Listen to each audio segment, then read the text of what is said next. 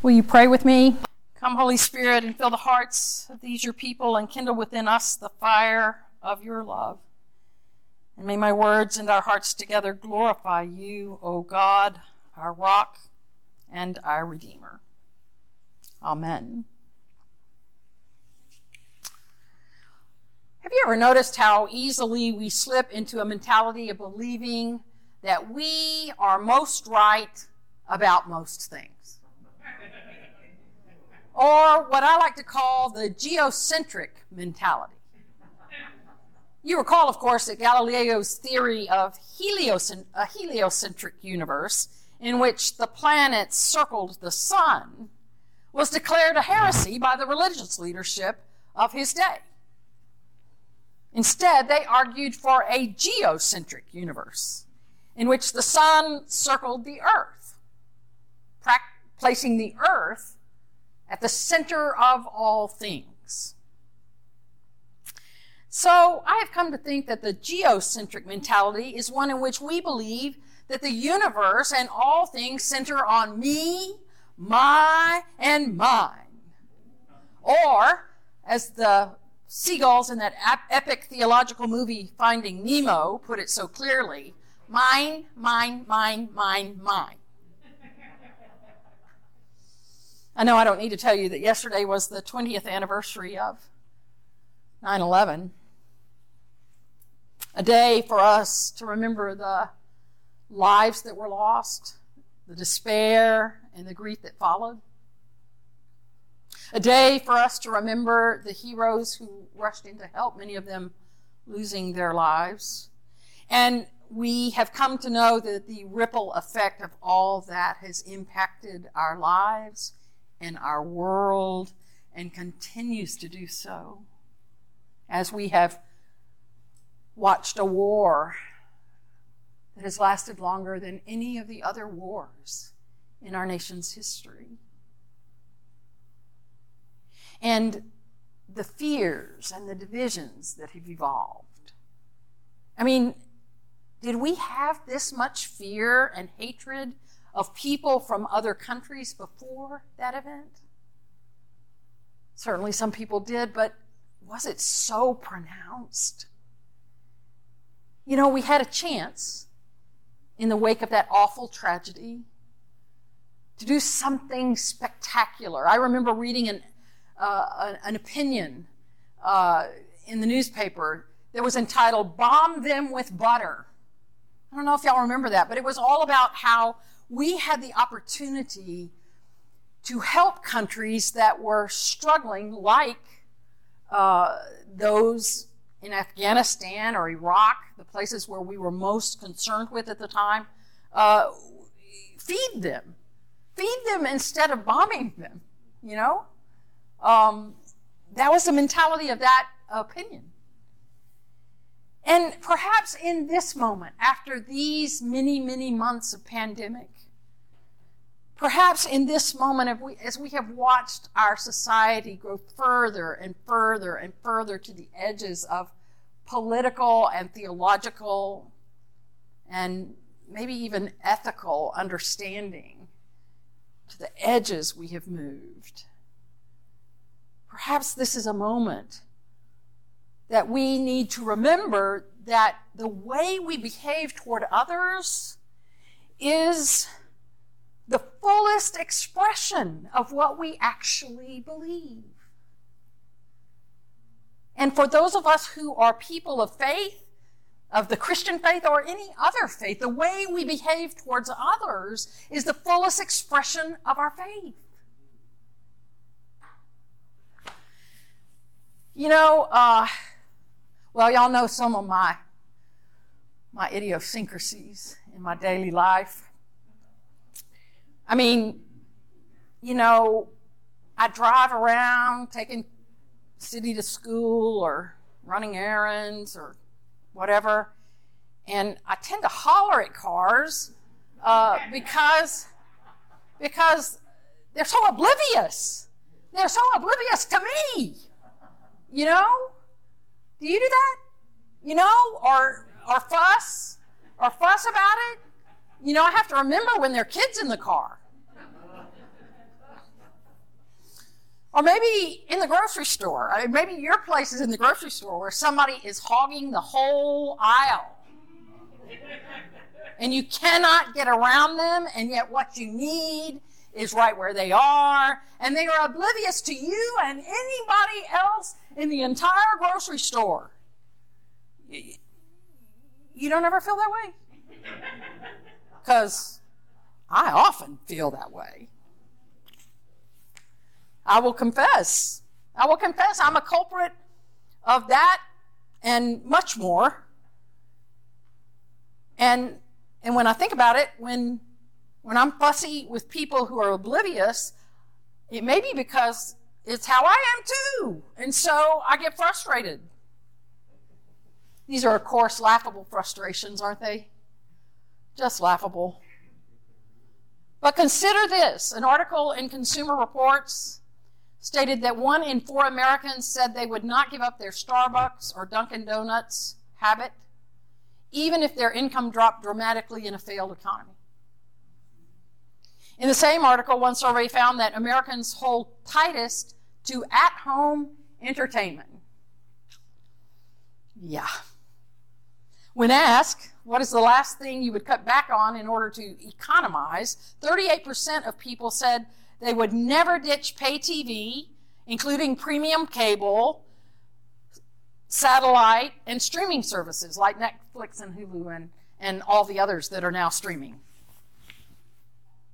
It would seem that we like to be able to spend on ourselves, with the common attitude being, my comfort is my number one priority. The same type of mentality, I know you will find this shocking, this same type of mentality can often creep into our churches as well, right? This type of mentality is being played out all over the world. In our own country, our state, our communities, and sometimes in our churches. An article in the New York Times was about how we are becoming a nation of vigilantes. With the passing of the Texas Senate Bill number 8, banning abortion 6 weeks into pregnancy, that was one thing.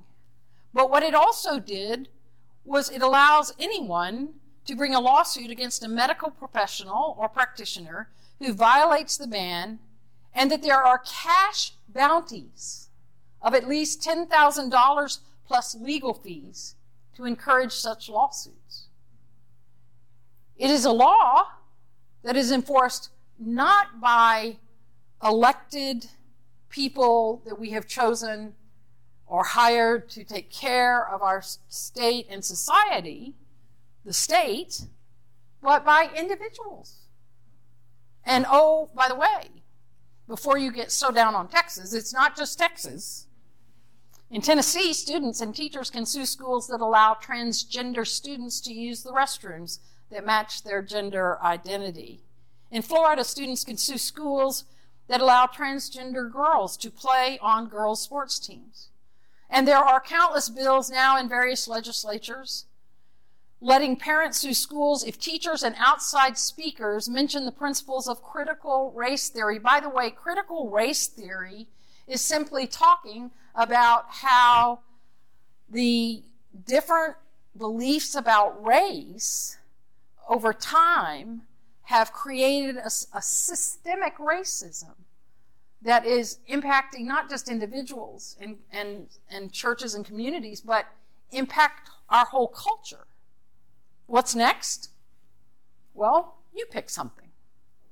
Can I sue someone for damages if they hand out water to voters who are standing waiting to vote? Can I sue an employer or landlord who allows undocumented workers to live on their property? Laws used to give us rights for people to have autonomy over their bodies, their words, or their votes. Now that paradigm has shifted, according to the New York Times article.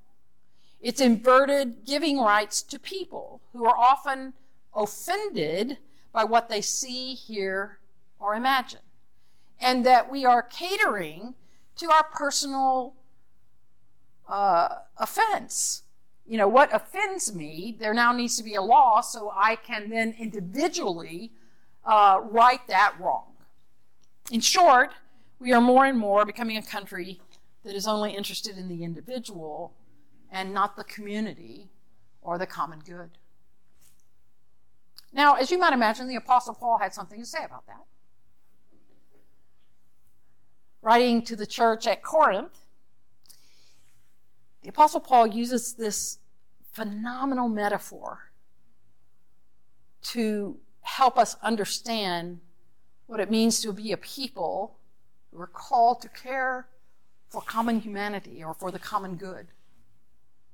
The original city of Corinth rose to wealth and fame during the period of the Greek city-states, and it was known for its cosmopolitan churches and culture and luxurious temples.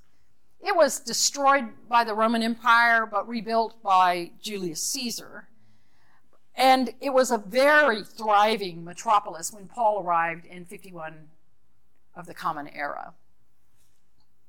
The moral depravity of Corinth, legendary even in the ancient pagan world and vividly reflected in the spiritual need of the city, had every type of cult in its pluralistic society. And there was also a synagogue and a large population of Jews. And it was considered, think New Orleans, It was a very cosmopolitan city, or Las Vegas, anything could happen there, and it was all okay. So this diverse cultural hub, you might think, would be exactly where Paul wanted to be. It was at the crossroads of a trade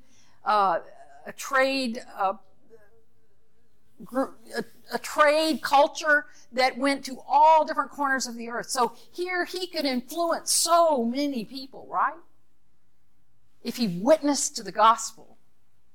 And so when he hears from the church at Corinth that they're infighting and they're misbehaving and they're doing all this, he writes in order to set that right, to be the shepherd for this church that he helped to start. Now, we get to this passage that Shelby read for us today. Earlier Greek and Roman thinkers used this metaphor of the body to talk about interdependent members of the community. But often the ancient writers used the analogy to support a hierarchy, that the head was the highest order and that everything else was suppressed. But, Paul doesn't do that. Paul uses this metaphor to show the importance of diverse functions that each part of the body represents, and that they're all important, that all of them have gifts, and that we need all of them in order to function. Gentiles, to whom Paul is actually writing and of whom we are a part, Gentiles were to be immersed in water, and Christians had adopted and developed baptism as a public act of conversion. And Christians recognize that in this moment of baptism, God's own Spirit inhabited the person being baptized. This was the power of this sacrament of baptism. Now, one rhetorical device often used by ancient orators, and Paul is among them, was personifying impersonal objects so that they could speak. We miss the humor in this. I mean, literally, I really do think that when the person stood up to read this 1 Corinthians letter to the people at the church at Corinth, that at this point, when it gets to the metaphor of the body, and he starts talking about the ear speaking and the feet and everybody, all these parts speaking, that people would have laughed. They would have gotten the humor in it, and we don't. We take it so very seriously, but it's kind of funny when you think about it. The metaphor of the absurdity of the eyes speaking or the hands independently speaking, it's humorous in some ways, pointing to our interdependence on each other. He's using humor to capture his audience. Paul's use of honor and power language may have been used to subvert the ancient use of the body as hierarchical. But his point is made, isn't it? As he comes to the close of the metaphor, he says, even the poorest parts are indispensable. And we need to honor even the smallest parts because they're all needed. The eye is needed to see. They say, I don't know this to be true, but if you bust your big toe, you can hardly walk. So we need all the parts. And this passage concludes, we become acutely aware that this is a metaphor. He is using a metaphor to speak about the body of Christ, the church. This is who we're called to be. To recognize that even the most humble of members of the church have a gift to bring. I often say, when I'm teaching about the church, I will say, everybody gets a gift. Nobody gets all the gifts. Some people get a lot of gifts, and some people just get one gift. But everybody gets a gift, and we have to have all the gifts. We have to have all the gifts to be complete and whole, to be a fully functioning body of our Savior, Jesus. And again, how we behave toward others is the clearest indication of our faith. What we actually believe is most important. No doubt our world seems out of control right now. It's leaning toward rebellious individualism and geocentric mentalities, right? But we have a chance to act in a different way. We have a chance to act in ways in our lives and in our church that will help turn our church, our communities, and beyond into a culture that is committed, deeply committed to what is the common good. In our calling statement, we have said that we are called to follow in the way of Jesus, and that should be the measure of everything that we do. As a church, as a community, how we operate in our own community, in our own households. And when we work for the common good, when we proclaim the common good as revealed by God in Jesus, the manifestation of God's love in human form, and when we take heed of the Holy Spirit, it's transformational. It's transformational. And when we work for the common good, we are living the lives God has called us to. And when we work for the common good, we are becoming the body of Christ, the church, in its best form. Now, I know that this kind of work, this kind of living, this kind of being in the world, you can feel like an ant trying to push a boulder up a hill. It's massive, the problems that we face. On Thursday night, in our book discussion, in chapter 1, Anne Lamott tells a story that her pastor, Veronica, used in a sermon. And it's about a small bird that's lying on its back in the middle of a road with its feet stuck up in the air. And a warhorse walks up to the bird and says, "What are you doing?" And the bird answered, "I heard the sky was falling and I wanted to help." And the horse lets loose with a horsey laugh and snorts, "Do you really think you are going to hold back the sky with your scrawny little legs?" To which she replied, "One does what one can."